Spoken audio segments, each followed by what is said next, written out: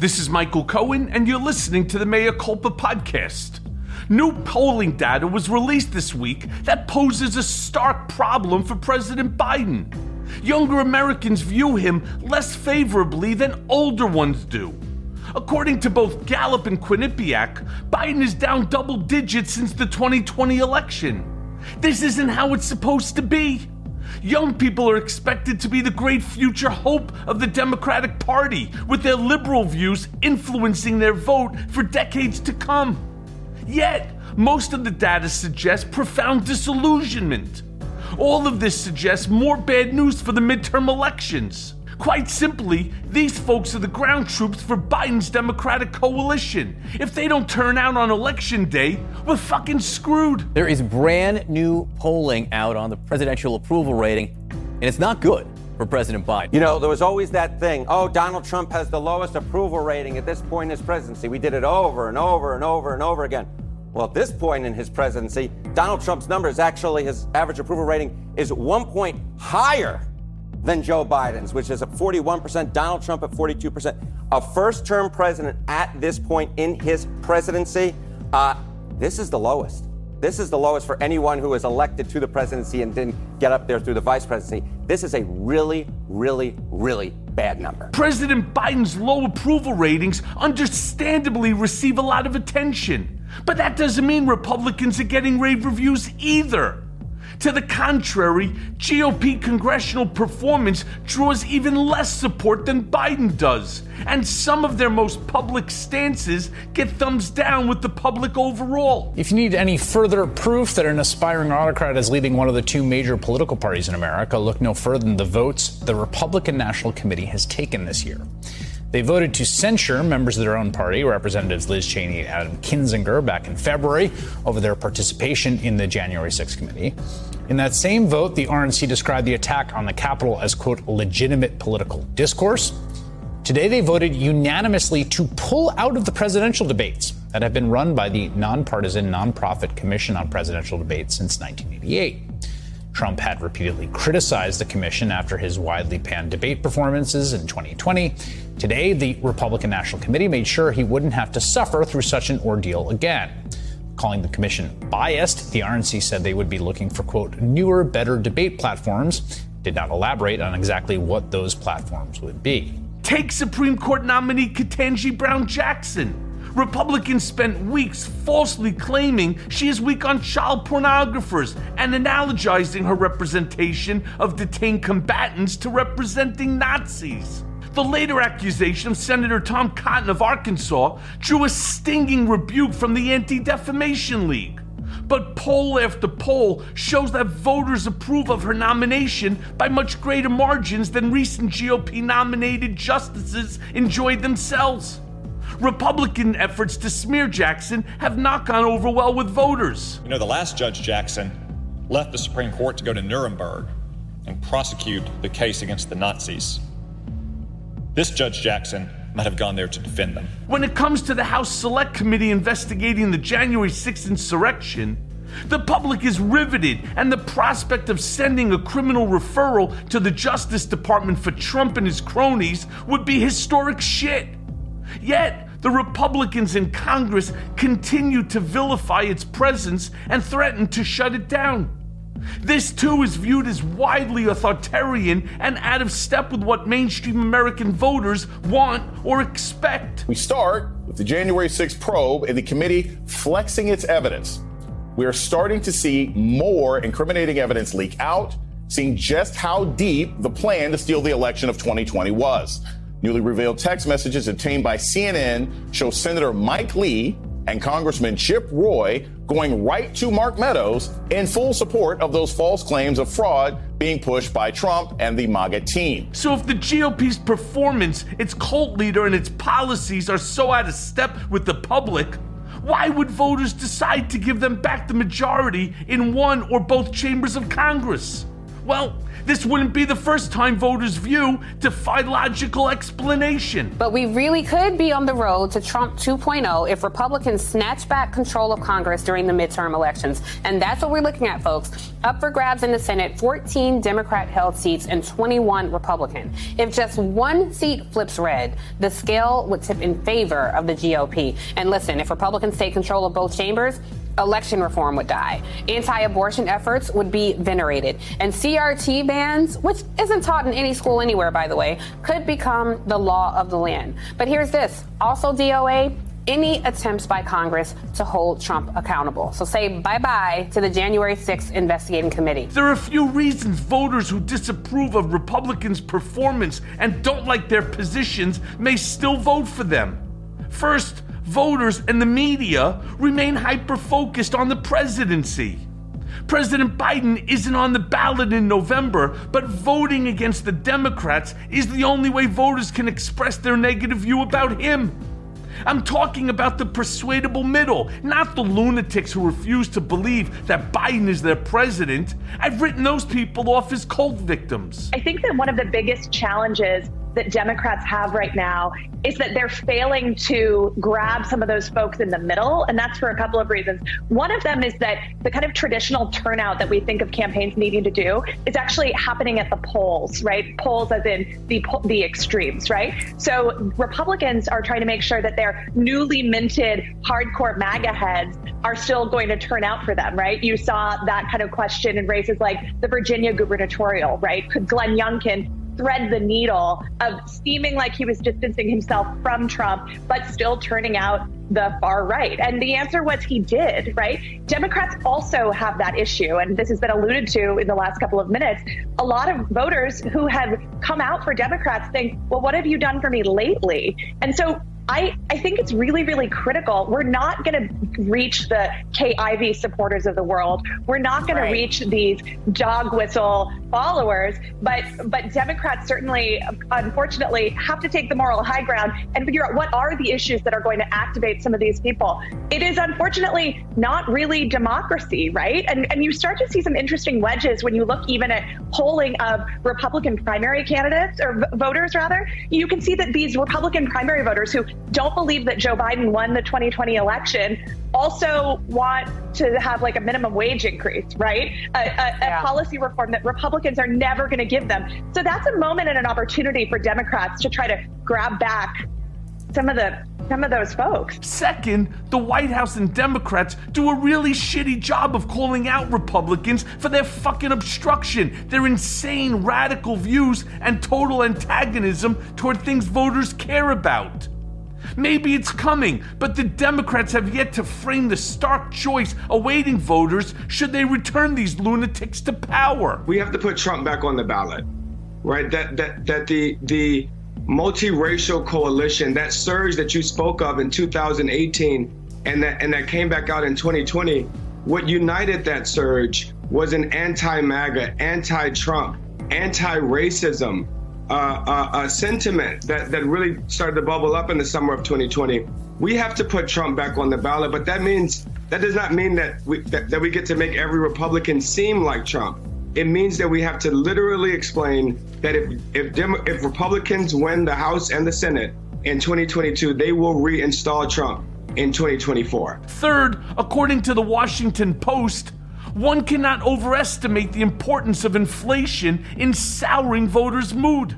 They are upset about gas and other price hikes, and that colors their views to an extent Democrats may not appreciate.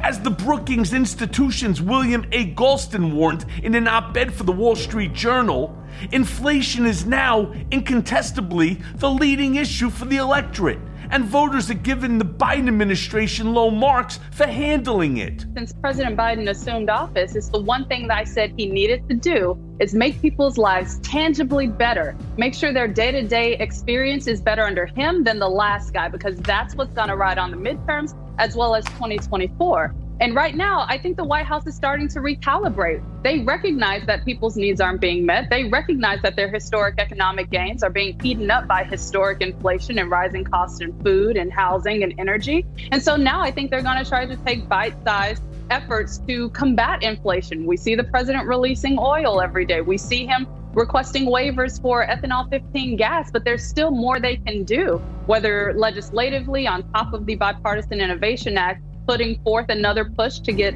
an extended child care tax credit, which we know lifted millions of children and their families out of poverty, as well as efforts like canceling student loan debt, which he has already promised to do. It's those efforts that will make sure people are experiencing something different, seeing something different in their bank accounts in real time. This is a political crisis for Democrats who are battling to retain their House and Senate majorities in highly unfavorable circumstances.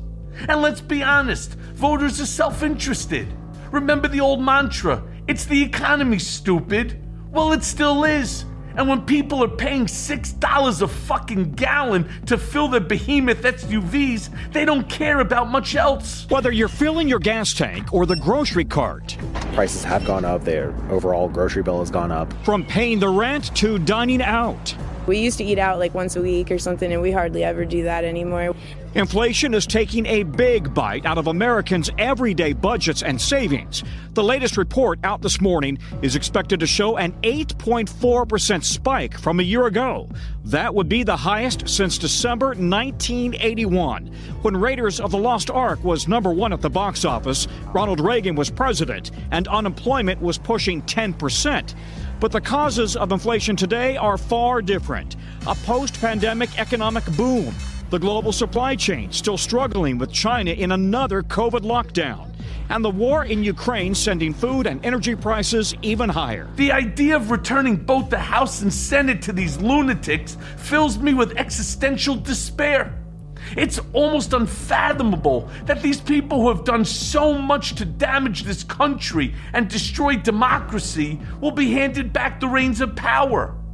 Time is running out for Biden to turn things around. The GOP's all-culture war, all-the-time playbook has proven surprisingly effective. Every election that takes place in this country for the short term, given the tack that the Republicans have taken, which is an anti-democracy authoritarianism party, means, Tiffany, that there needs to be that sense of concern and that sense of mobilization, because it's true. We've seen this party become radicalized. We've seen this party completely become unfit for the mainstream and untethered from democracy. And if you turn control of this government over to the Republicans, you are turning over the democracy. Simple as that. Let's peer into the looking glass for a moment and imagine what the future holds should a GOP midterm sweep come to pass. First, let's look at Election Day. In the battle for the Senate, the chamber is split in a rare 50-50 tie between parties. But technically, the Democratic caucus has the majority because Vice President Harris cast the tie-breaking vote. All Republicans need for the majority is to gain one seat. That's it. Then the Senate would stand at 51-49, with Republicans having a one-vote majority, and Mitch fucking McConnell will stand in the way of anything right or good happening in Washington for the foreseeable future. There's probably about 9 states at this point that appear to be worth watching in terms of the ones that will determine control. 4 of those are held by Democratic candidates at this point: Arizona, Georgia, New Hampshire, and Nevada. And 5 of those states are held by Republicans. You're looking at Florida, North Carolina, Ohio, Pennsylvania, and Wisconsin. Now, it's worth noting in those Republican-held states, 3 of those seats are currently open because senators are not running for re-election. Rob Portman from Ohio, Pat Toomey from Pennsylvania, and Richard Burr from North Carolina. So you have some contentious primaries there as Republicans figure out who will be their nominee to replace those retiring senators potentially. There's some primary action on the Democratic side. It hasn't quite become as contentious in many of those cases. And look, a couple of those states will be difficult for Democrats to flip, right? States like Florida and Ohio, we've seen the popularity and how well Republicans have done during President Trump's years in office, and we'll see how that continues, or if that continues, I should say, without the former president in office and on the ballot. And certainly there are places where parties may be looking to expand the map. Republicans, are confident that perhaps a state like Colorado could become in play if the environment is favorable enough to them. But Democrats, at least when they're looking at the seats that they are defending, feel good about the fact that they have incumbents who are in those races who they believe have a record to run on. In the battle for the House, Democrats hold the majority by 8 seats. And this is where things could get ugly. First and foremost, Republicans are winning the redistricting fight, which is redrawing the congressional map in favor of the GOP. In many of the battleground states, this will determine which party controls the House of Representatives for years to come. That means Republicans would not even have to win many competitive races to take back the majority. They could conceivably just redraw themselves some or all the way there. So far, the bold moves highlighted by the Biden administration, like the Build Back Better Act, have failed to move the needle for Democrats. Stubborn inflationary pressure, residual fear from the pandemic, and the GOP's relentless culture war have Democratic congressmen on the run. I'm worried that if Republicans win in the midterm elections, that voting as we know it in this country will be gone. They're already putting as many barriers to the ballot box as possible in Arizona, Florida, Texas, Georgia. And on the other side of the finish line, they're putting in place processes where they could reverse the outcome, even if we crawl through glass and run through the fire to get to the ballot box. And so if they are able to win the House, the damage they could do, to permanently make it difficult to vote and just alter the way that we participate in a democratic process could be irreversible. And so this may not be, as I said, this is not only the most important election. If we don't get it right, it could be the last election, because they're also putting in place what I believe is a way to make sure that Donald Trump wins with what they're doing across state legislatures to allow them to reverse the outcome in the Electoral College. And that's why I also put in a link to iwillvote.com, a nonpartisan group that allows you to check your registration status and register to vote if you're not already registered. Okay, let's pretend now that the nightmare scenario comes to pass. Then what? Since last year, Republicans have increasingly signaled how they plan to exact vengeance on those who've tried to make them and their leader, Donald Trump, pay any price for the coup attempt following the 2020 election. For his part, the twice impeached former president has his own wish list of conspiracy theory-fueled ideas for how to get even, and he has personally pushed other GOP figures to commit to them. They rigged the election, and now, based on the rigged election, they're destroying our country. Those responsible for wrongdoing must be held accountable. It was a corrupt election. The 2020 presidential election was rigged. We won the election in a landslide. You know it. I know it. I believe this election was stolen from Donald J. Trump.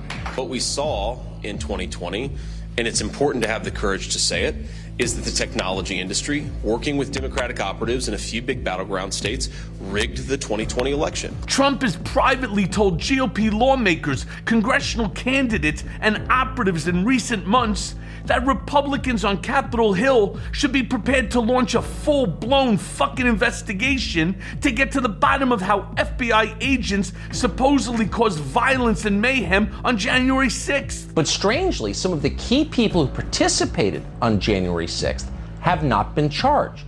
It's not strange at all. Prosecutors are still building their cases. But Carlson is claiming, without any proof, that the people given anonymity in court papers, the people called unindicted co-conspirators, were actually government agitators, there to stoke a riot. The government knows who they are, but the government has not charged them. Why is that? You know why. They were almost certainly working for the FBI. So FBI operatives were organizing the attack on the Capitol on January 6th. The theory that the feds somehow orchestrated or caused the rioting at the Capitol is fucking groundless, but it has nevertheless been embraced in influential spheres of Republican politics, in Trump land, and in right-wing media and online culture. The appeal, of course, lies in the attempt to shift obvious blame off the 45th U.S. president and conservatives. Here's Marjorie Taylor Greene assuming Carlson is right and saying we need names and answers about the FBI operatives who were involved. Currently, liberals in the Democratic-controlled House are wielding those powers on the January 6th committee, which is ready to make a criminal referral to the Department of Justice for Trump's actions leading up to the deadly Capitol riot and his efforts to nullify Joe Biden's 2020 election win. The former president wants the same thing, but for his version of history, one of these sources who have spoken to Trump about this several times said. And Trump's MAGA toadies on the right are more than happy to back him up. If you're going to have an investigation into January 6th, then let's have an investigation, former Representative Jack Kingston of Georgia, who also served as a Trump surrogate, said recently. Why is House Speaker Nancy Pelosi off limits? Why can't you get all the records in a timely manner? I'd like to see all the FBI informants they were working with, Republican or Democrat. Let's take a look. What was known before the riot by the FBI, and why wasn't it acted on? It would be good to have that after-action review. Go ahead and put it all on the table. Trump's behind-the-scene push on this underscores how a year and a half after the Capitol assault, the Republican Party's mainstream players have coalesced around a clear strategy to punish the people probing Trump's anti-democratic efforts to elevate conspiracy theory over actual accountability and exculpate the Trumpist perpetrators as fully as they can get away with. Well, I think the picture that emerges from talking to his former and current aides, either in Mar-a-Lago or in Washington, is that he feels really unmoored, and he really is finding difficulty with the fact that he doesn't have the power to, as you say, influence the course of this investigation. If you look at the kind of things he's complaining about that we discussed in the story, he's not happy that House Minority Leader Kevin McCarthy didn't put any of his allies on the panel to defend him. You know, this is one of his favorite refrains, that no one is defending me. But he's also upset with people like Jeffrey Clark, because they've been invoking their Fifth Amendment, protection for self-incrimination or against self-incrimination. And he thinks this makes them look weak, and he thinks it makes them look complicit in a crime. And he's worried not that they might get a criminal referral, but it might bounce back and he might get a criminal referral. It's all about him. It's all about the optics. The one thing he did like was Bannon saying, I'm not going to cooperate with the committee at all. He thought that was a really strong image in his eye. But the bottom line is he's no longer president. And the trouble is he can't influence his investigation in the way that he might have done with the Russia inquiry or the special counsel investigation. And I think that really weighs on him. The formula has become one of the biggest factors driving Trump's own enthusiasm for the 2022 midterms, as well as for the next presidential contest in 2024, when he hopes for a rematch against President Biden. Further, the ex-president's calls for revenge and renewed push to investigate the investigators has now cemented itself as one of the right's guaranteed applause lines as the GOP campaigns to end Democratic control in official Washington.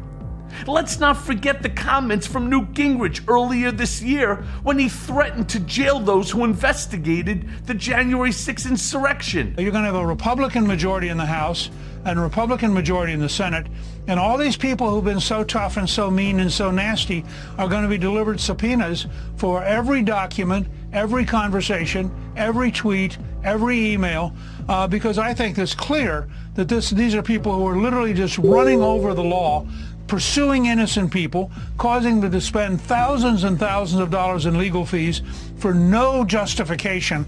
And it's basically a lynch mob. And unfortunately, the Attorney General of the United States has joined that lynch mob and is totally misusing the FBI. And I think when you have a Republican Congress, this is all going to come crashing down, and the wolves are going to find out that they're now sheep, and they're the ones who are in fact going to, I think, face a real risk of jail for the kind of laws they're breaking. Beyond January 6th, we can also expect an endless parade of bullshit investigations from the likes of asshole Jim Jordan, who will use his newfound power to indulge in all manner of conspiracy. The Ohio Republican is already planning investigations he aims to launch if the GOP retakes power in the House during the 2022 midterms and he becomes chair of the House Judiciary Committee next year. In this next kind of period for Congress, what is that thing that you think, particularly the Judiciary Committee, can have a role in delivering on? No secret, you're the Republican lead on the Judiciary Committee. If we take the majority, you will likely be the first chair of that committee to not be a member of the bar in the history of the committee. Yeah. So walk us through the Jim Jordan vision for kind of the opening weeks. No, that committee has I always say, a storied history. You think about Henry Hyde. You think about some of the people who've led that committee. A storied history of defending the Bill of Rights, the American people's fundamental liberties and freedoms. And right now what we have is a committee that's doing just the opposite. So what we're going to have to do is, we're going to have to do the investigations that need done. I mean, this idea that the IRS released thousands of people's tax returns. Now, that'll probably be, led over in the Ways and Means Committee. Would you have an investigation subcommittee and an oversight subcommittee? We definitely need that. We need to look into the IRS situation. We need to look into what's happening with this Justice Department going after parents, this issue that we're focused on right now at school board meetings, what they're doing, the political nature of our Justice Department right now. We need to look into all that. We need to go after big tech, censorship. This thing. What's happening to speech? I always say the 5 liberties we have under the First Amendment: your right to practice your faith, your right to assemble, right to petition your government, freedom of press, freedom of speech. Speech is the most important, because if you can't speak, you can't really fully practice your faith. So speech is the most important. What big tech in collusion with big government is doing in this cancel culture world we live in is so wrong. Barry Weiss called it the digital Thunderdome. You take on the woke mob, they will put you in the Thunderdome. Ask someone ask Drew Brees, who said we should stand for the national anthem. Now, Drew Brees is as apple pie as you can get. He is a great American, wonderful Christian family guy, and he had to back down from the mob. This is frightening. But I said this last week. I actually think Americans are going to push back in a big way, and I think the main reason is what happened with Merrick Garland when he goes after moms and dads. Like, wait a minute, this is the last straw. So that's what the Judiciary Committee has to focus on. Those fundamental rights we have under the First Amendment, making sure we defend them. The Ohio Republican currently serves as the ranking member of the House Judiciary Committee. If the GOP retakes control of the House, as many analysts expect the party to do, Jordan would be seen as the most likely lawmaker to chair the Legislative Chamber's Judiciary Committee. Now that's fucking terrifying. Basically, it will be all conspiracy all the time for the foreseeable future if these fucking assholes assume the majority.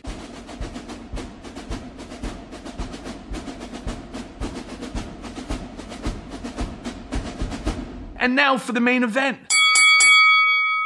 My next guest on Mea Culpa is Bloomberg senior opinion writer Tim O'Brien. If there is an enemies list of people Donald Trump wants locked up and tortured, O'Brien is close to the top. Upon publication of his 2005 book, Trump Nation, The Art of Being the Donald, O'Brien was sued by the former president for $5 billion fucking dollars. O'Brien had committed the cardinal sin of reporting that Trump was not as rich as he claimed, valuing the Donald's real net worth at that time being just $250 million instead of the $10 billion sum that Trump bragged about to whoever would listen. The intervening suit went on for nearly 4 years before being tossed by a New Jersey judge. It was in that deposition where Trump famously admitted that his net worth rose and fell based on how he was feeling. While Trump claimed that he ruined O'Brien, the journalist continued to flourish professionally. In 2012, as executive editor of the Huffington Post, O'Brien conceived, edited, and oversaw a 10-part series about wounded veterans returning from Iraq and Afghanistan, for which the Huffington Post won a Pulitzer Prize. O'Brien has been political analyst and contributor to NBC, MSNBC since 2017, and he appears regularly on Deadline White House, Ari Melba's The Beat, The Last Word with Lawrence O'Donnell, Rachel Maddow, and Morning Joe. In his latest Bloomberg opinion pieces, O'Brien writes about the toxic effect Elon Musk will have upon Twitter if he succeeds in purchasing the tech giant. Jared Kushner's questionable relationship with Saudi Arabia's Mohammed bin Salman, as well as a plea for Merrick Garland to get off his fucking ass and prosecute Donald Trump already. He joins me on Mea Culpa today to discuss all this and more. So let's go now to that conversation. Okay, Tim, so Democrats are in a state of panic, and it's growing. Even though the president has received high marks, even from some Republicans, on his handling of the war in Ukraine, that's not moving the numbers at all for him. So what does it say about the Biden presidency that even with all the information dredged up by the January 6th committee and the GOP's own complicity in the insurrection, that the Democrats could still lose the majority? What's happening here that folks would rather put the lunatics back in the asylum? Because is it all just about inflation at the end of the day? What's driving the fact that we're not getting numbers? Well, inflation is a big factor. The reality is it's very hard for working Americans to afford some of the things they once did. And this is not just a phenomenon in the U.S. Macron is wrestling with it right now in France. He's got unexpected pressure from his right side in that election. Boris Johnson is dealing with it in the UK. This is a global phenomenon right now, and it's an unusual phenomenon because whether there are leftist governments or moderate governments or conservative governments in place, they're all in developing countries right now. Some very authoritarian regimes are struggling to stay in their voters' favor because of inflation. So inflation is a huge part of this. It just can't be discounted. And that's beyond any leader's control often. I think the pressures that are causing inflation in the U.S., I disagree with some of the received wisdom that this is because of debt spending by the federal government. I think a lot of this is supply chain deficits, broadly construed, labor, global supplies, et cetera. So that's a big factor.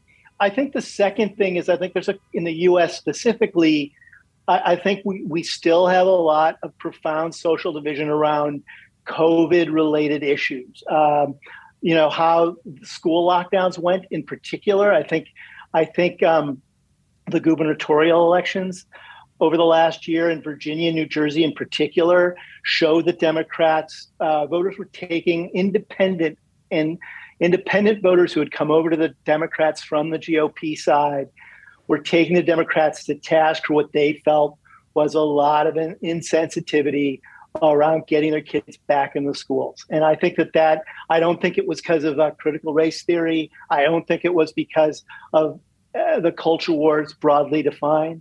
I think I think people felt that parents felt the leadership wasn't in touch with what they needed from them to get their kids back into schools.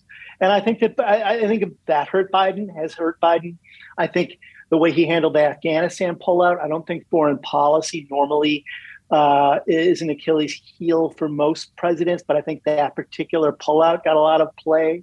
I think the way he's handled the Ukraine war has turned some of that around.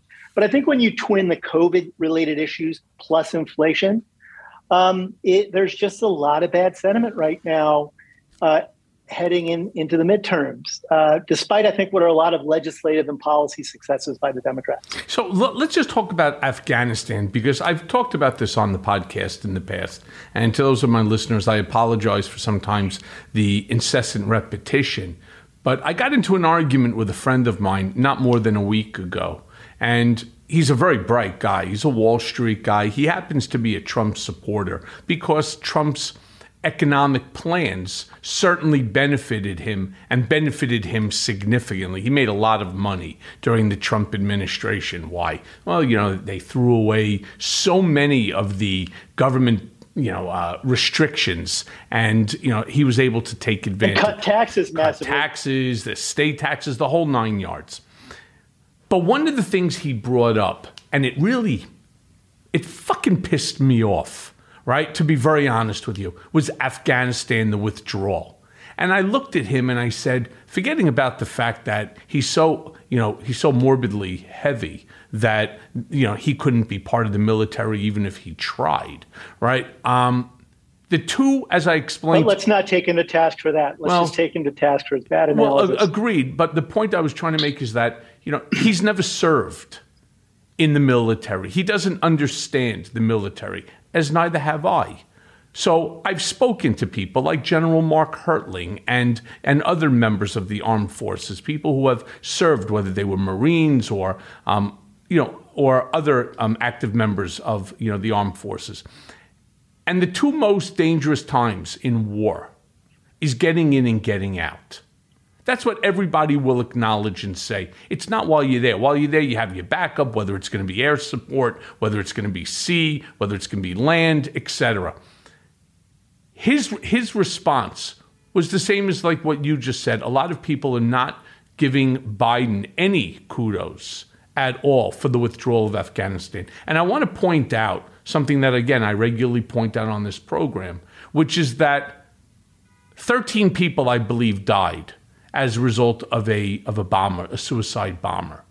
125,000+ people were safely evacuated. Now, I will not lie and I will not try to fool anyone and say that it was flawless. It was not. We saw pictures of people hanging onto the side of the planes and all that other bullshit and the number of people that were there at the airport. I understand.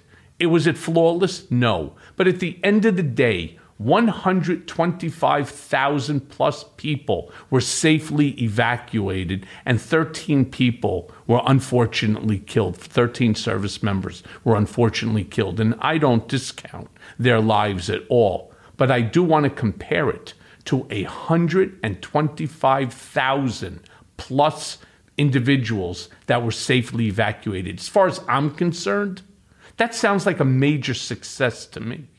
So why does he get no props for it? Well, I think first off, I think a lot of the coverage of it was was pell-mell, poorly communicated, last minute, helter-skelter. There was a lot of that around that. And I think Western allies felt it wasn't communicated properly to them.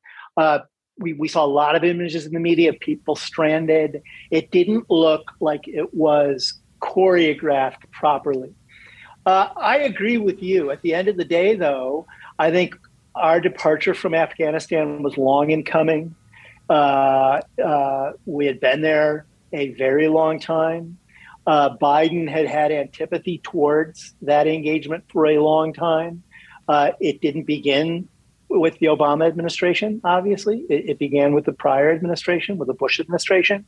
So every administration inherited that from the Biden administration. And there may not have been any easily choreographed and quote unquote clean way to get out of Afghanistan at the end of the day. I think Biden wanted to do it with some immediacy and very directly.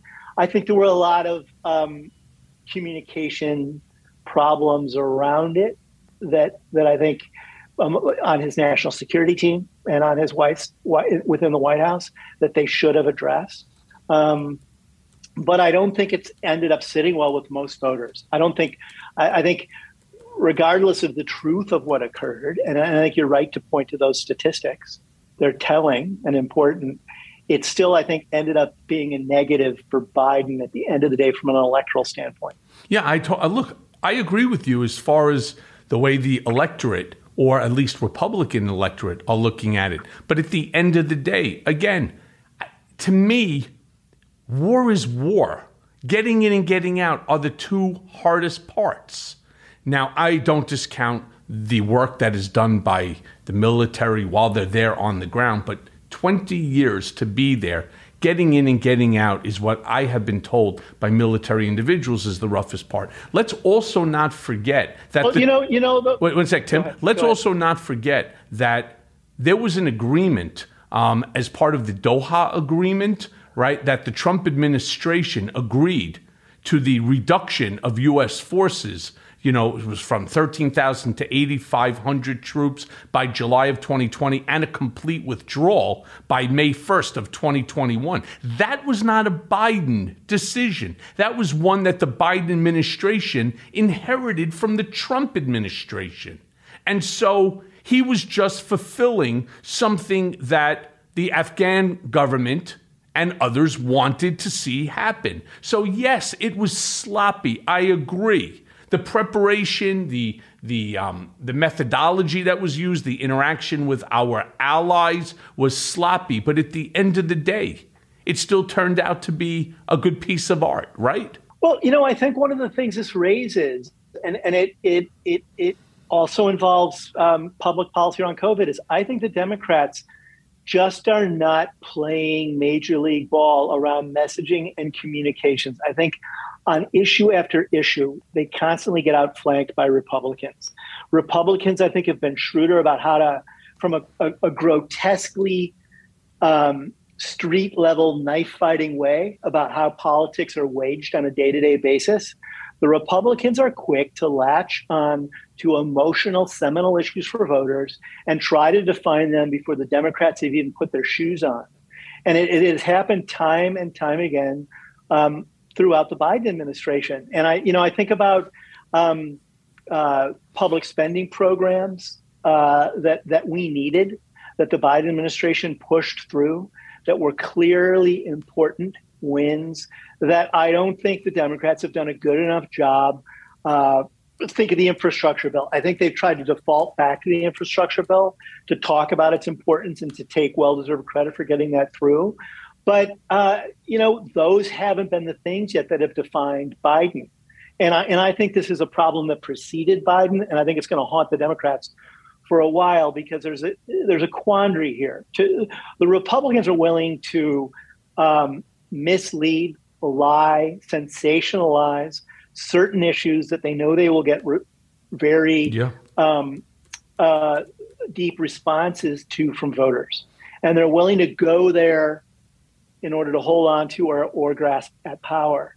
And the Democrats do it. Sometimes they simply have not done it as a methodology, as a methodic, day in, day out approach to politicking. And it hurts them. The quandary is then, well, what's the correct response? And if you want to actually play ball in an aggressive way, but factually, you have to be a lot faster and unyielding than I think the Democrats have sometimes been on some of these issues. Yeah, not sometimes. I would say most of the time. Their messaging really sucks. And you're 100% right, Tim. You know Donald, right? I mean, it's nice when I'm able to speak to somebody that knows him, for more than 5 minutes and wants to profess to be an expert on Donald Trump derangement syndrome. You know the manner to which Donald fights. It's a backyard brawl. It's it's a dumpster fight, and Donald Trump will do and say anything in order to win that fight. He'll lie. Without remorse. Zero remorse, and no compunction to lie. To the nth degree. So what you really have is you have this entire scenario here where the Democrats do not want to get into that type of a brawl with Donald Trump for whatever the reason may be. Oh, it's beneath us and so on. The funny thing is, many people find it entertaining. It's almost like we've become a Kardashian country where people were completely fixated to the news, not very much more like Howard Stern. It's not that you like what he was doing or what he was saying. It was like you just couldn't wait to see to hear what he's going to say next. The craziness, the lunacy. Michael, it's not only entertained, which is an important and central part of it. It's also validated that, Trump validates things that people are thinking but are afraid to say out loud. The idea that he is an anomaly has allowed some people to give him and the rest of the country a free ride. He tore this Band-Aid off of, I think, a lot of received notions we've had around how much progress we've made in the U.S. around lots of issues, including racism, bigotry, social equity, so on and so forth. And he is not a sophisticated or a particularly bright man, but Trump has a reptilian sensibility about other people's flaws or other people's needs and how to push at those buttons. And when he does that, and he does it with gusto and enjoyment, I think the people who support him say, wow, he's finally articulating these things I've been, thinking myself for so long, but have been afraid to feel. And I think, or been afraid to say. And I think, the GOP shied away from that, by and large, institutionally up until Trump. And one of the reasons I think Trumpism is going to survive Donald Trump is because other members of his party, Matt Gaetz, Marjorie Taylor Greene, Jim Jordan, Ron Ted DeSantis, Cruz, right? Ron DeSantis. They're willing, they're willing, Josh Hawley, they're willing to dive into that muck in the same way that he has, because he's now shown that it's a true path to power. You can get away with it and you can win doing it. And you could raise money doing it as well. Yes, exactly. So, and we're going to have to wrestle, like, how do you respond to that as a party and as a country? Let me give you the answer. How do you respond to that dynamic? And let me give you the answer. All right. I only wish that I was on stage when he was attacking the other 17, even though I'm not a Republican. I've been a Democrat my whole life. But for this, I would have switched parties just so I could sit there, and I would sit there and I would say the same things to him that he was saying to everybody else. You cannot allow a bully to be a bully, especially one who's as stupid as Donald is. You have to turn around and you have to be the same obnoxious, nasty, sort of emotion-provoking individual. So when he sat there lurking behind, for example, Hillary Clinton at the debate, I would have turned around and I would have said, if I was her, listen, why don't you take your fat ass and bring it back over to your own dais, because you stink like you've been rolling around with the pigs, which of course you have been,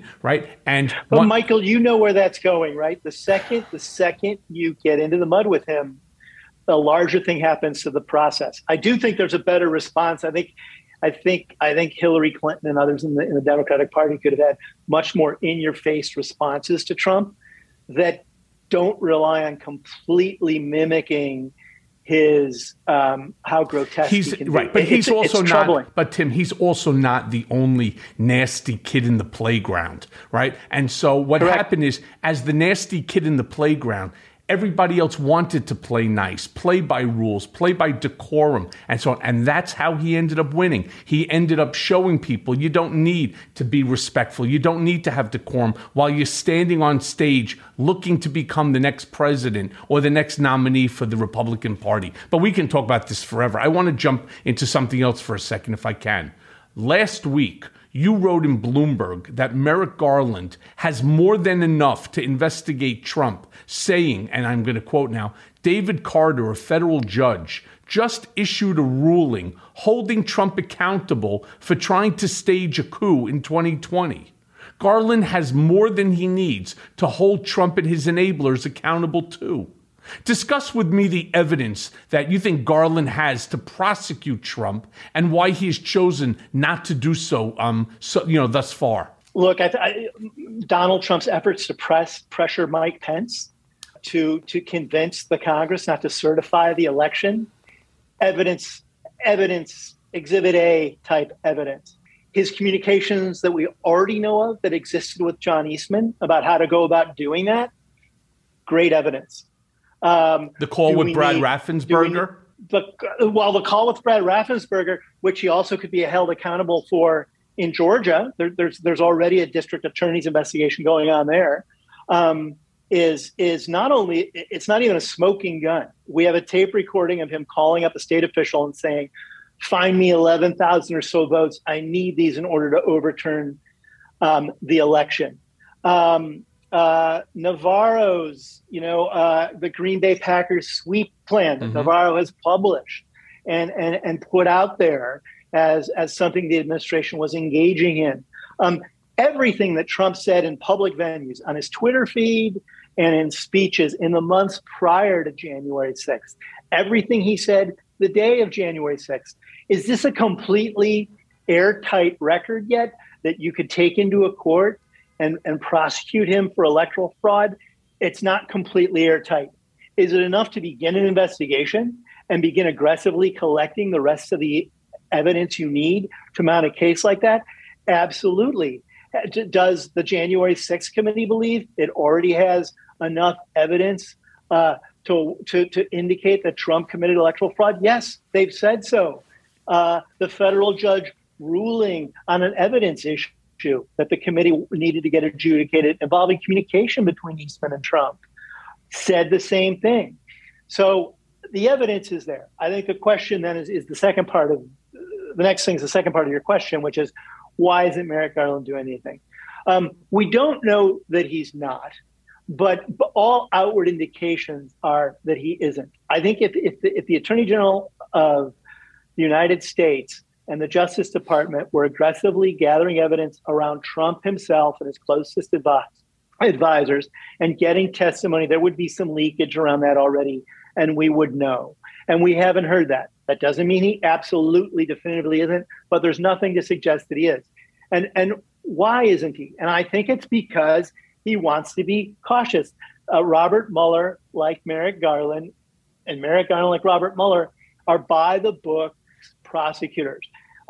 Different parties, but the same respect for a process that they believe should be airtight before I think you hold someone like the President of the United States accountable for misdeeds, which is also well and good. We should respect that. But if they go so by the book that they end up not actually launching a case, and I was disappointed by the outcome of Mueller's investigation of Trump. I think he self-circumscribed that investigation. He didn't go down the financial route. He left that, I think, to others to pursue, and they didn't.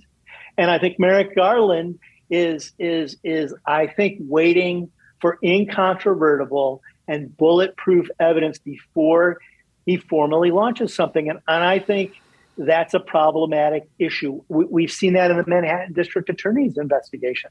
And this is the kind of stuff that Donald Trump his whole life has skated around. He has walked up to the edge of the law, pushed the limits of the law, or encouraged others to break the law on his behalf, and then has been able to walk away from culpability and accountability for that. And it would be a shame, I think, right now at this moment in our history for that to happen again. And there's signs that it might. Yeah, and this is yet another reason why the Democrats are right now failing. And I'm talking about number-wise and their positivity ratings of the president. Now, can we say that this is Joe Biden's fault? Well, he is the one that nominated Merrick Garland. And when you have an investigation that has now exceeded 1 year since its inception, you have over 700 people who have testified before that committee for something like 5,600 hours. It's almost like 2 years worth of 24/7 testimony. If you don't believe that you have that incontrovertible evidence, then do one of two things. Either drop the case and stop the bullshit, or indict the guy. Now, you brought up an amazing point, which is Merrick Garland, just like Robert Mueller, they wanted to have, irrefutable, evidence and so on. Well, you have it. You have Donald Trump in his own voice now pressuring Brad Raffensperger for the 11,700 votes.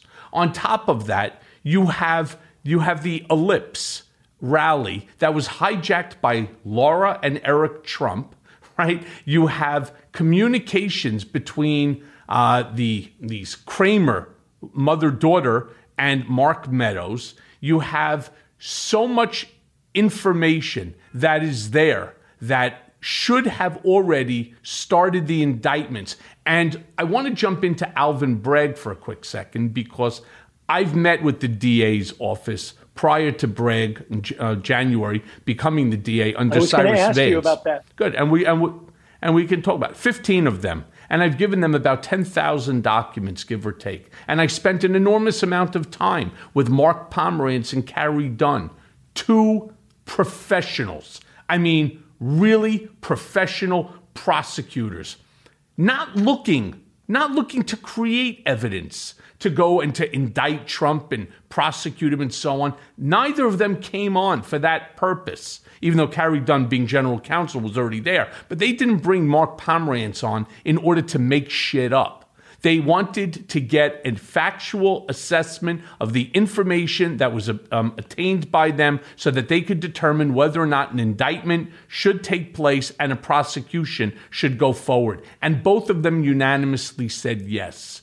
Somewhere along the line, after 6 weeks of being in office, Alvin Bragg turns around and says it's not enough. Well, with all due respect to Alvin Bragg, all right, Mark Pomerantz has been doing this before he was out of diapers. And the guy is an expert. And I know the information that they had. And I'm telling you, it was 100% they could have indicted him. Now, does that mean you're going to have 100% conviction? The answer is never. You never have 100%. But rest assured, some of the information was the information given you that you gave them information that hadn't come into the public sphere yet? Yes. And can you and did it have to do with tax? It had to do with net worth and the manipulation of the personal financial statements that were put forth. A few things came up for me in like watching, the coverage of what was going on in Bragg's office, and at one point they reached out about me going and talking to them, and I said, no, I'm a journalist. I'm not part of your process. So I didn't have the perch that you had sitting inside. But it's something like one of the issues that came up is that the office one of the hesitations they had is that they felt you were a primary witness and they were worried about your own credibility, which suggested to me that they didn't have a wide range of witnesses, that there was a lot of weight being put on your testimony and possibly Weisselberg's, and Weisselberg didn't want to testify or cooperate. Is that accurate from where you sat in terms of what you were seeing going on? Well, if you ask Mark Pomerantz and Carrie Dunweather, every single response that I gave to them was factually accurate. They would turn around and both say yes. On top of that, as I did in the House Oversight Committee, I knew that every one of those Republicans were going to attack me because I know the Trump playbook. I fucking created it. So I knew where they were going. I knew the memos that were going to be sent out. Make sure that you hit this point, use this word, use this word, use this word. So I knew what they were going to do well in advance. And so I prepared for it. How did I prepare for it? I provided documentary evidence. So that way, I don't care if Tim O'Brien thinks that I'm truthful or not. I didn't care if John or Jane Q. Public believes me or not. Don't believe me. Look at the documentary evidence that I put up onto the screen so that it verifies exactly and it corroborates the statements that I was making. Now, I can sit there and I could whine and tell you, what did I lie about? I mean, you're a journalist. What did I lie about that would make my credibility come into question? You're a journalist. What did I lie about? Well, I think it was less about the fact pattern and more about atmospherics in a courtroom. Would Trump's lawyers just put you up there and essentially walk through your history with him and everything else and use that as grounds for trying to discredit you, which of course they would do in a courtroom. So the issue that's raised about that to me is less about you as a solo pilot and more about how many other witnesses they could put on the stand alongside you that would convince the jury. But you don't need. Yes, but Tim, I apologize for interrupting, but you don't need 100 witnesses. You don't need 20 witnesses. All you need I don't disagree is a with handful. That, but you need enough to convince a jury, and it's a wild card about what's going to convince a jury. That's what prosecutors are always worried about. Look, I'm not saying I think it's great that Alvin Bragg may not continue with this. I'm just saying there's some questions out there still about what his office had in terms of having something that was airtight. The other thing that comes up for me is the issue around the SOFC, right? The statements of financial condition. I never received one of those when I was reporting on Trump. He contended when we litigated that he gave me one when we were on one of his jets one time flying to LA, and I ignored it, which was a lie. He never gave me one of those. The first time I saw one was when I was being deposed. And when I was given it in a deposition, they said, you want to just look at this? And I said, well, I'm actually going to read from it because this, like the second page of this thing says that nothing in here comports with GAAP. Nothing in here comports with generally accepted accounting principles. So even if you gave this to me as a journalist, I wouldn't believe that it was an entirely objective assessment of his wealth. And if he was giving those to banks, I don't think banks did either. So I wondered in some of this reporting that's come out of the Bragg investigation, were they focused entirely on the SOFCs, or do they also have actually fully audited statements that went to the banks that were signed off? They never by were. Mazars? To the best of my knowledge, they never were. This is what the banks. So again, the issue then is, what were the banks? What were the banks basing their decisions on? I just think that would be a really tricky dynamic in a courtroom, to explain this to a jury where they understood that sophisticated lenders like banks who only got those SOFCs, which were essentially were comic books in a lot of ways, would have gone ahead and made a lending decision on that and felt defrauded. That's a hard thing to nail down. Well, maybe yes, maybe no. There were many other specific acts that were taken. For example, the inflation of the asset itself, but then the deflation of the same asset for tax purpose, and the providing of the documents to banks for the use. Providing a document like that, claiming that these are the only financial statements. And again, you were talking about Donald Trump. You're not talking about, again, John or Jane Q. Public. Warren Buffett. That's right. If Warren Buffett comes in and turns around and says, listen, I'm worth $50 billion, and that he is, I guess the responsibility on behalf of the banks is diminished. But going back to Alvin Bragg for a quick second, here's what I think. I think that he has forgotten that as a DA, his job is not to convict. And I take offense to the fact that people don't understand that. His job is not to convict. It's to determine if the information that is in his possession, right, warrants prosecution. And this is something that Judge Rakoff, here from the federal court judge, Southern District of New York, the same courthouse that I was involved with, he writes in his book, right? Why innocent people plead guilty. A job of a prosecutor is not to convict, it's to prosecute.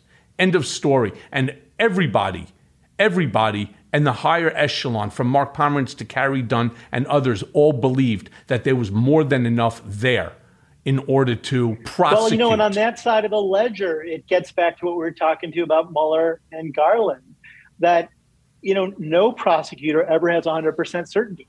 So you have to then decide about whether or not you're going to show a little backbone and steel and go in there anyway, because you've got enough facts to demonstrate you that there was malfeasance. And I do think if Alvin Bragg does lack the steel to see this through, if he's got a preponderance of evidence, but not enough evidence, and that causes him to shy away for bad reasons, I think that's a tremendous loss. Was there anything that you think is highly significant that you told him that hasn't been public yet that you can speak about? Yes, I won't talk about it yet, but the answer to that is yes. And again, it deals with financial improprieties and so on. But I just wanted to say this to you. Judge Carter had what I thought was one of the funniest lines, and it's just so typical of Trump and the Trump administration.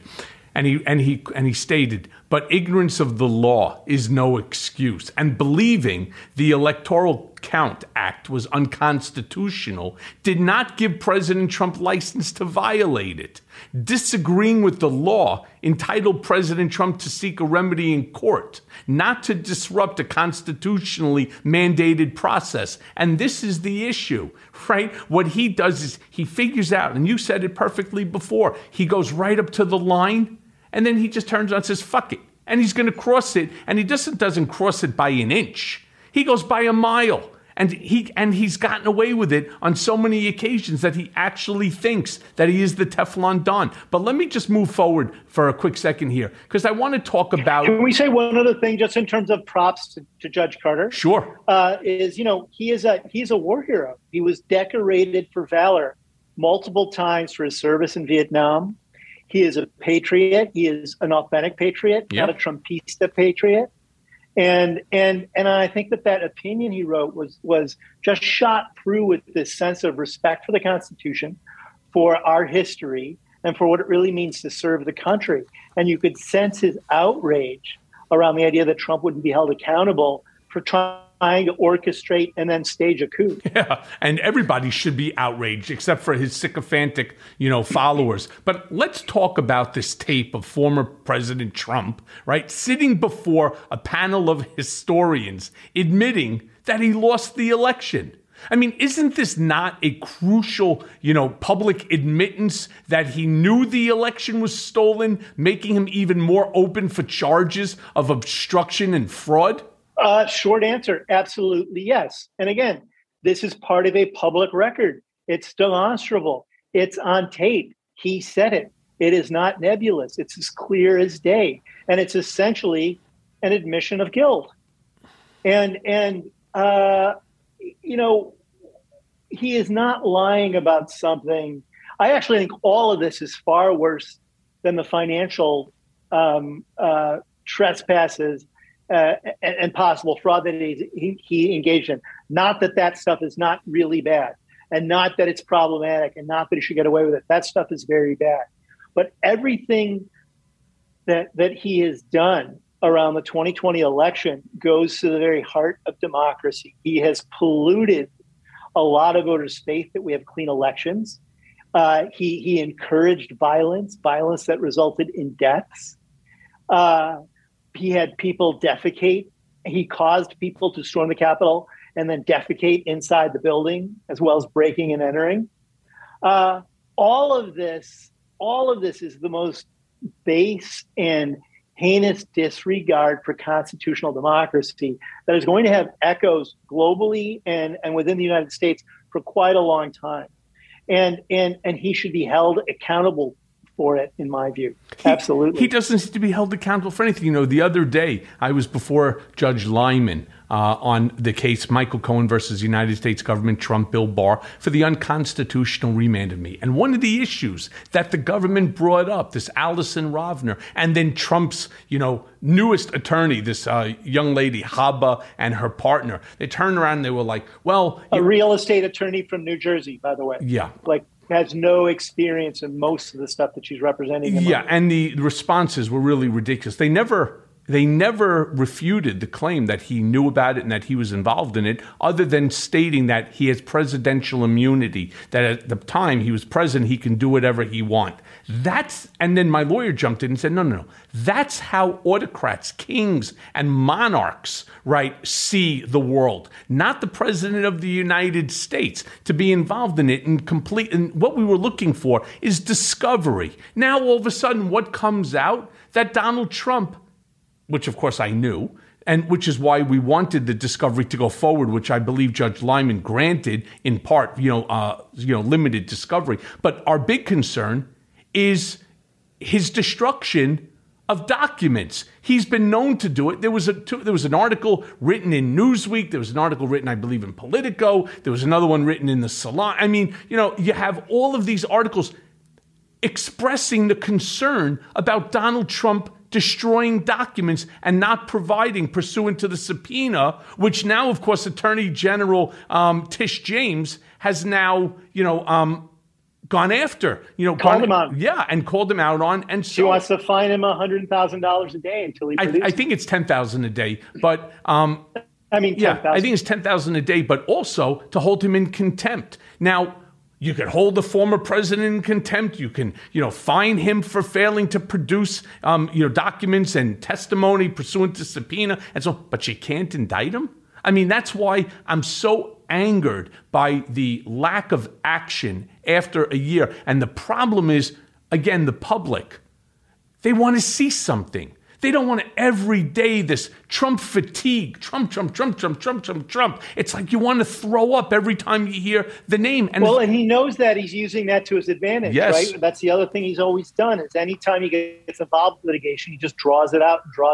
He wages a war of attrition with the opposition until they get sick of him or worn out by him. And they walk away. Or circumstances change. And that happening around. Or circumstances change where he becomes president, and now you can't sue the president based upon the Bill Barr memo. Right. When we litigated with him, we subpoenaed his tax records, and as part of that litigation, and he just delayed, and then when they first turned the documents over, the tax returns looked like crossword puzzles. I think the only number visible was Melania's income from modeling. And we had to go back to the well and demand it again and again. And that took months and months.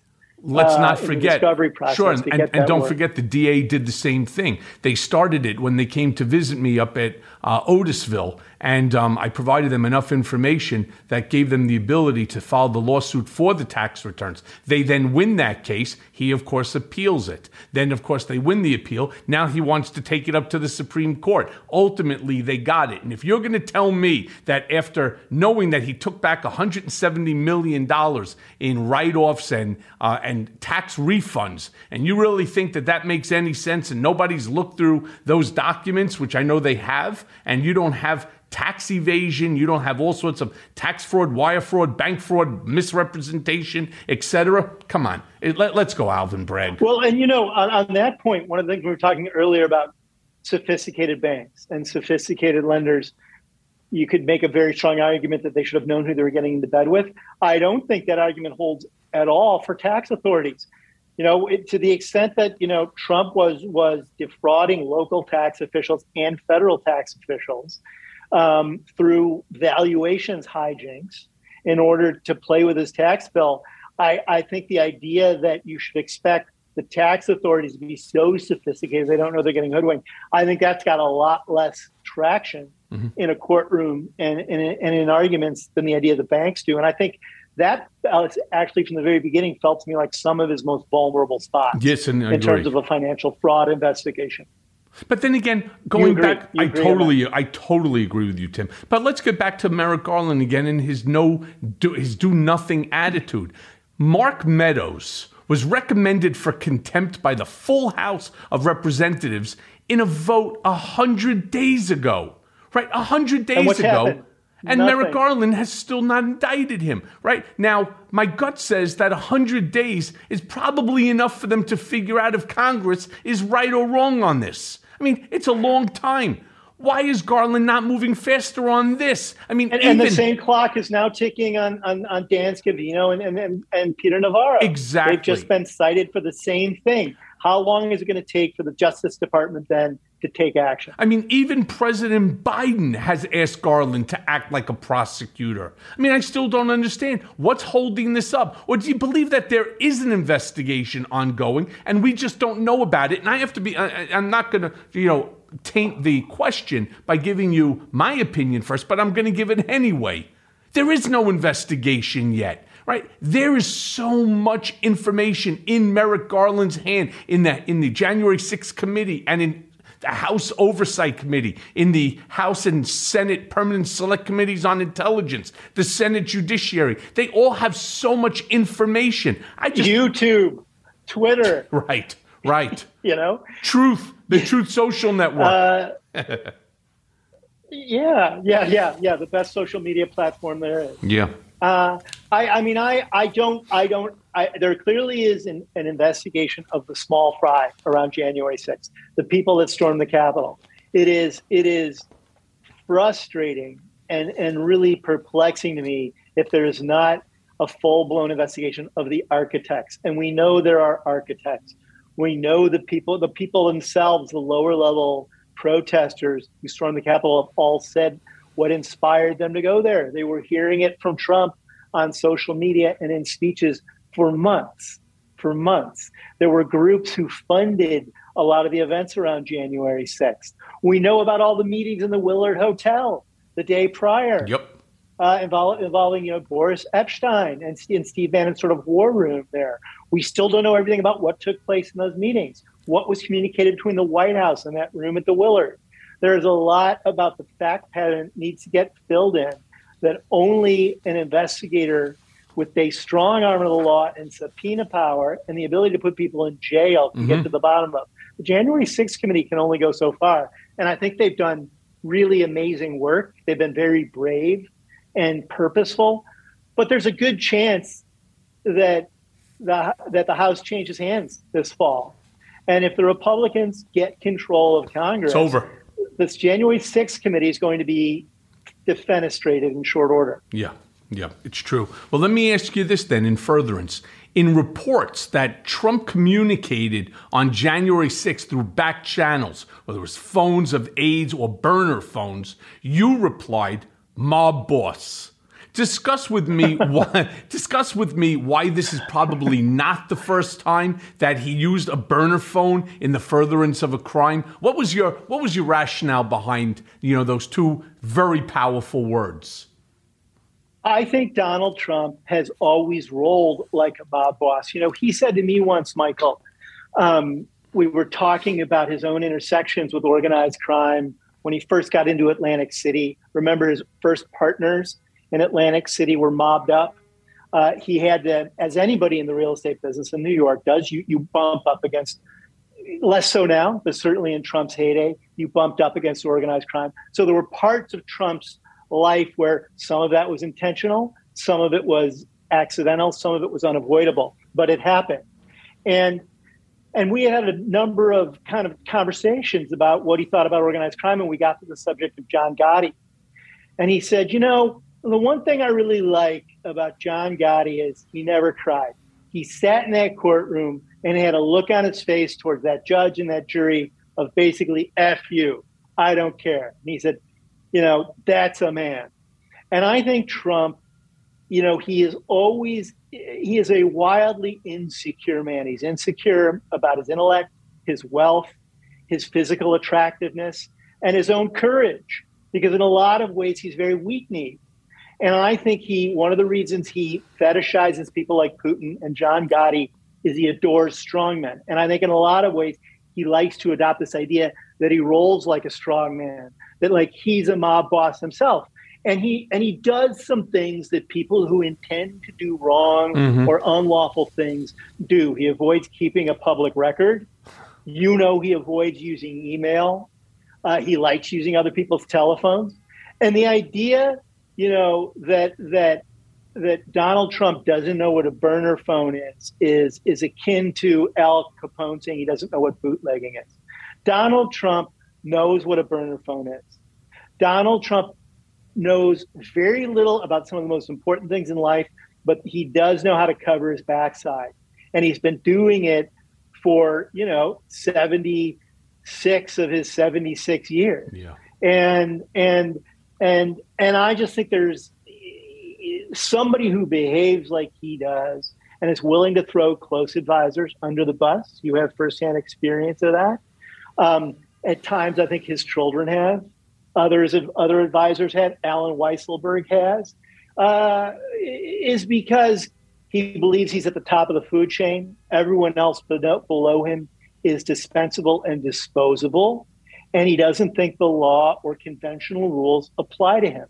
And he also believes that those of us that worked for him, we'll call it, his supporters, his employees, his whatever else you want to call us, right?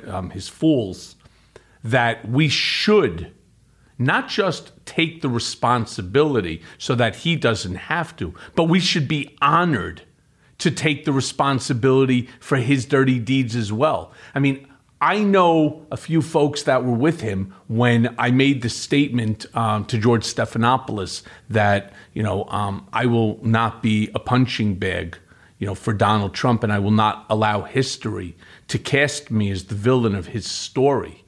He didn't believe that those words would ever come out of my mouth. The words that he always believed was that I would take a bullet for him. And so, Michael said it, so therefore, let's roll him. I mean, he'll do it. We'll figure out how to take care of him when he gets out of prison. And when I ultimately decided, and I hate the word flip, because I didn't flip. I just cooperated pursuant to subpoena or request from Congress, which is my responsibility. It was my obligation, not to mention I felt it was my way of trying to help to make amends for letting Frankenstein out of the cage. Well, you have, again, your experience with him. And I think you've said this in other forums, maybe in conversations we've had in the past, but that when you first came into his orbit, you saw him as this almost superhuman personality, a big figure in Manhattan real estate, someone who lived large and was on the cover of magazines. And that was intoxicating for you. And I think a lot of people who come into his orbit initially and are enamored of him have a similar relationship to him. And I think what that ends up convincing him is that indeed you will take a bullet for him, that he can take advantage of folks like you and others in his orbit because they get the great benefit of being in his halo or being in his orbit. Mm-hmm. And therefore they'll do anything. And in fact, most people have rolled that way. I think it's unusual for an insider like you to have turned the corner and decided to come back at him in a different way. Alan Weisselberg clearly hasn't gotten there, and he was with him decades longer than you were. Oh, yeah, that is true. Well, let me ask you this then, because Ivanka just testified before the January 6th committee.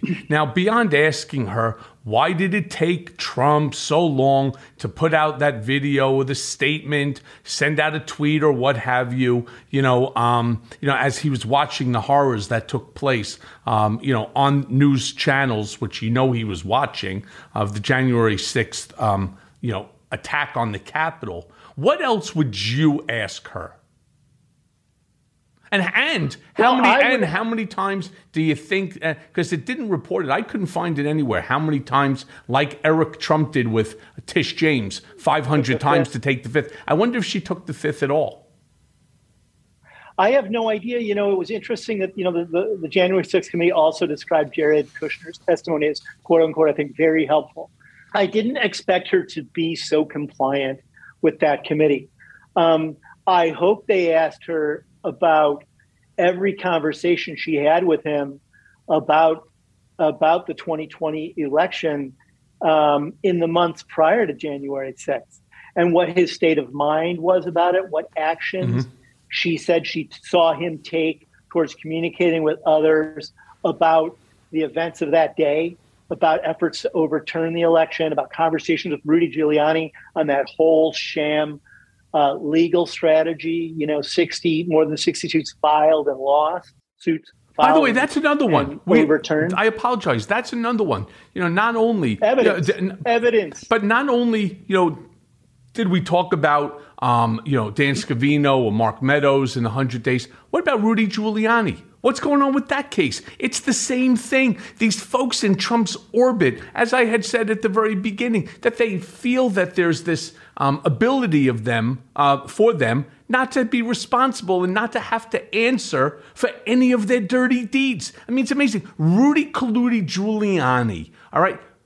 We have video of him saying the craziest shit. Well, I don't care if it was in the Four Seasons landscaping with the hair dye running down his mouth, right? I mean, it doesn't make a difference. These are his words. And he's been disbarred in some jurisdictions for his actions. Well, why hasn't he been held to a fuller account for this? And again, maybe he will be. We know yet again. There's another investigation, but that's been long in the tooth too. And the public is sick and tired of waiting, Tim. This is the big problem.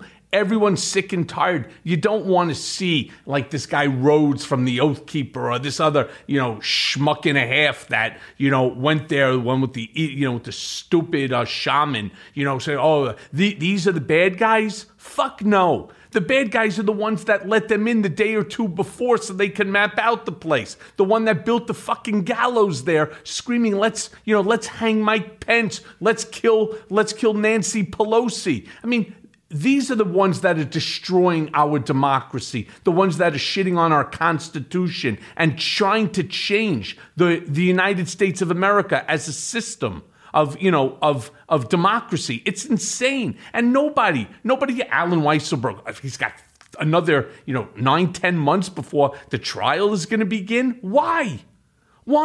You've already indicted him.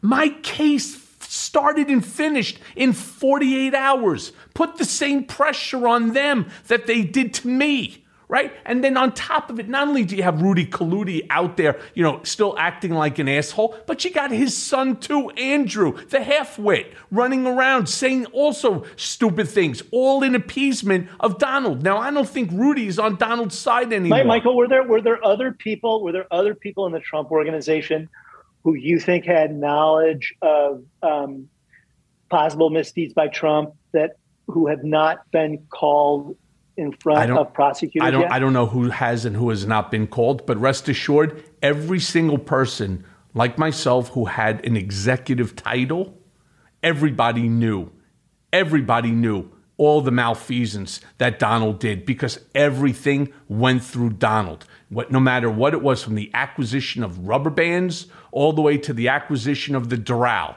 everything ran through Donald. But let me move on, because I have two more questions for you, and the hour is going by really quickly. Okay. President Biden was recently quoted as saying, "You may remember I got criticized for calling Putin a war criminal." Well, the truth of the matter, you saw what happened in Bucha. This warrants that he is a war criminal, but we have to gather the information. What do you believe will be the outcome here? I mean, is Biden calling for his arrest? Is this a backdoor towards a regime change? Well, I don't think calling someone a war criminal gets you regime change. I think that if The Hague, wants to begin formal proceedings at some point against Putin, which I think they, again, have ample evidence to do as a war criminal, they will. The practical implications of citing Putin right now as a war criminal, I think, are pretty de minimis. I think Biden has been speaking often from his gut on that issue as much as strategically. I think he's clearly frustrated some folks in his inner circle about his timing around some of that. But I don't think when he says it that he's wrong. But I'm not an architect of American diplomacy in the middle of a sensitive war. I think, again, there's enough evidence out there that the Russian army has been committing war crimes. If you then can demonstrate that Putin was directing that and had knowledge of it, which shouldn't be, in an ideal world, too much of a stretch, but in the real world, maybe, in order, getting that kind of evidence, then it's there. But I think that anybody watching the situation knows that long-term, the only solution ultimately may be regime change, because I don't think that Putin is going to change at this point. And in fact, I think he's going down a more slippery slope than he did in the past with this invasion of Ukraine. Yeah, look, I think everything that he's doing is completely dangerous. It is so reminiscent of Nazi Germany. I mean, you start seeing, and this is what bothers me, and it's a problem that Donald Trump has managed to master, right? Which is, there are videos of people riding their bicycles, and next thing you know, they're laying dead on the ground. And then you have... Or the information that came out today, the bombing in Mariupol, of the hospital.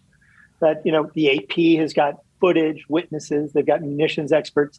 It all shows that there was an airstrike by the Russians there, and the Russians are saying no. Right. And they're claiming that the Ukraine, that they did it themselves, and that they're trying, that crazy sort of reverse propaganda. But that's exactly what Donald was doing, and he was using, whether it's Newsmax, OAN, Fox, National Enquirer, he was using these companies in order to promote the same sort of misinformation, disinformation, and he's doing exactly what an autocrat would do. Exactly what we're watching is Putin is doing. Look, it's crazy, but my last question to you, because again, the hour is coming to an end. I understand that Sarah Palin is set to run for Congress. Now, she's not even remotely the most embarrassing or polarizing figure in a class that consists of Marjorie Taylor Greene, Josh Hawley, Matt Gaetz, Lauren Boebert, and so many others. Paul Gosar, that fucking scumbag, right? I mean, Jesus, right? How much of what we see today stems from what Palin created? Well, I actually think it goes back even further. I think you can sort of look at the modern GOP and the kind of culture wars and divisive language. You could go back to the John Birch Society and Barry Goldwater, the 1950s and 1960s. I think there was the Reagan era into the Bush era. I think Lee Atwater was an architect of some of this messaging. Don't forget the Willie Horton ad. That predated Sarah Palin. And then you got to Sarah Palin, where you sort of formally ingested someone into the political mainstream who was wildly ill-informed, but was a flamethrower without conscience. And she just wasn't as good at it as Donald Trump. Donald Trump was essentially a fully realized form of Sarah Palin. But all of these moments before, from Goldwater to Willie Horton to Sarah Palin to Donald Trump, are all on the same timeline.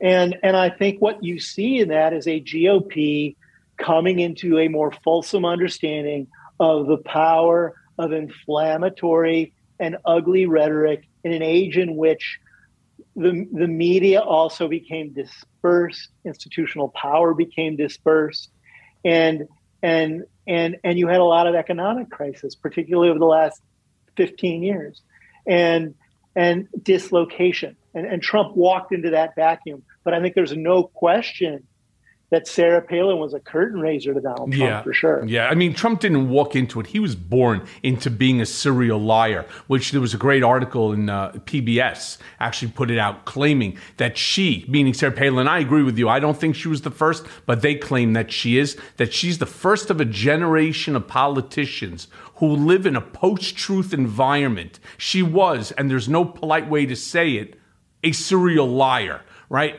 And it's just true. You know, and people used to say, well, she's not lying, she's just stupid, right? Like the whole stupidity that she could see Russia from her backyard. I mean, you know, it's just that she's stupid. And when you have somebody who's stupid and manages to be funny enough, whether you want to blame Saturday Night Live for making her bigger than what she really is, right? Or, you know, the nonsense that happened with... charismatic. Charisma gets one a long way.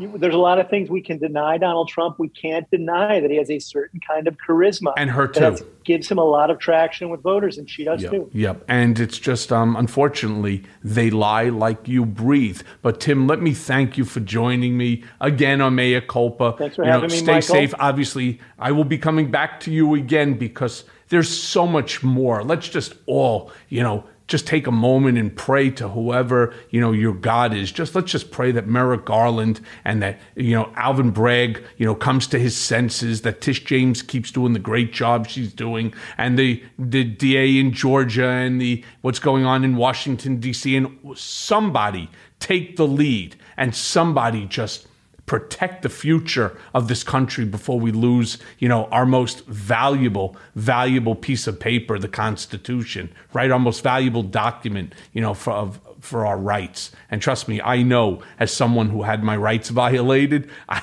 know what it feels like. And I'm nervous for the future of this country. But again, let me just thank you for your time, your wisdom, and I'll see you out there on the streets of Manhattan, Michael. I look forward to it. Make sure you yell loud enough because, I don't hear too well anymore. Tim, be well. Bye. And now for today's Mea Culpa. For as grateful as I am that Joe Biden is a decent, honorable human being and not Donald Trump, I can't help but feeling like the man is just a caretaker. Or at least that was supposed to be the idea. Biden was supposed to be the antidote to Donald Trump, a soothing balm of boredom and proficiency after the chaos and imbecility of the Trump years. Many of us thought that once he was gone, he'd be gone, left to lick his wounds in shame from Mar-a-Lago. Biden would help the nation catch its breath and fix all that Trump broke before handing the presidency off to the next generation. We all know what happens next. The past 2 years have been nonstop chaos as the GOP has waged its own war against the Biden presidency and democracy in general. It has flushed industrial quantities of toxic bullshit across social media and fractured whatever was left of our political system to the point where Republicans no longer the party to which they belong. The GOP has become a tool of Donald Trump, a cult of personality for which the only goal is the amassing of power. There is no agenda beyond waging a non-stop culture war and gleefully trolling the libs. The litmus for admittance into the modern GOP is the belief that the 2020 election was stolen, despite all evidence to the contrary. It's a party of lies, its leaders poisoning every last vestige of decency and democratic norms. And now, these agents of chaos, these propagators of sedition and treason, could once again run the country. I mean, seriously, folks, how the fuck is this possible? How can this be allowed? Oh yeah, we live in a democracy. And thanks for listening. Mea Culpa is brought to you by Audio Up, Midas Touch, and LSJ Media, and it's written and produced by Jimmy Jelinek. Executive producers are Jared Gustat, Jimmy Jelinek, myself, Michael Cohen, and Phil Alberstadt. Our editor is Lisa Orkin. It may be a new day politically, but nowadays the landscape is more confusing than ever. Donald Trump may have lost the battle for the presidency, but in many ways, Trumpism is winning the war on the state and local level. Mea Culpa is here to help guide you through the wilderness and keep you informed. And let's face it, we all want Trump, Rudy, and the rest of these seditious traitors to see justice. And folks, it's coming. So stay tuned as I guide you through the twists and turns of the criminal process that will ultimately see them behind bars. Mea Culpa, nothing but the truth.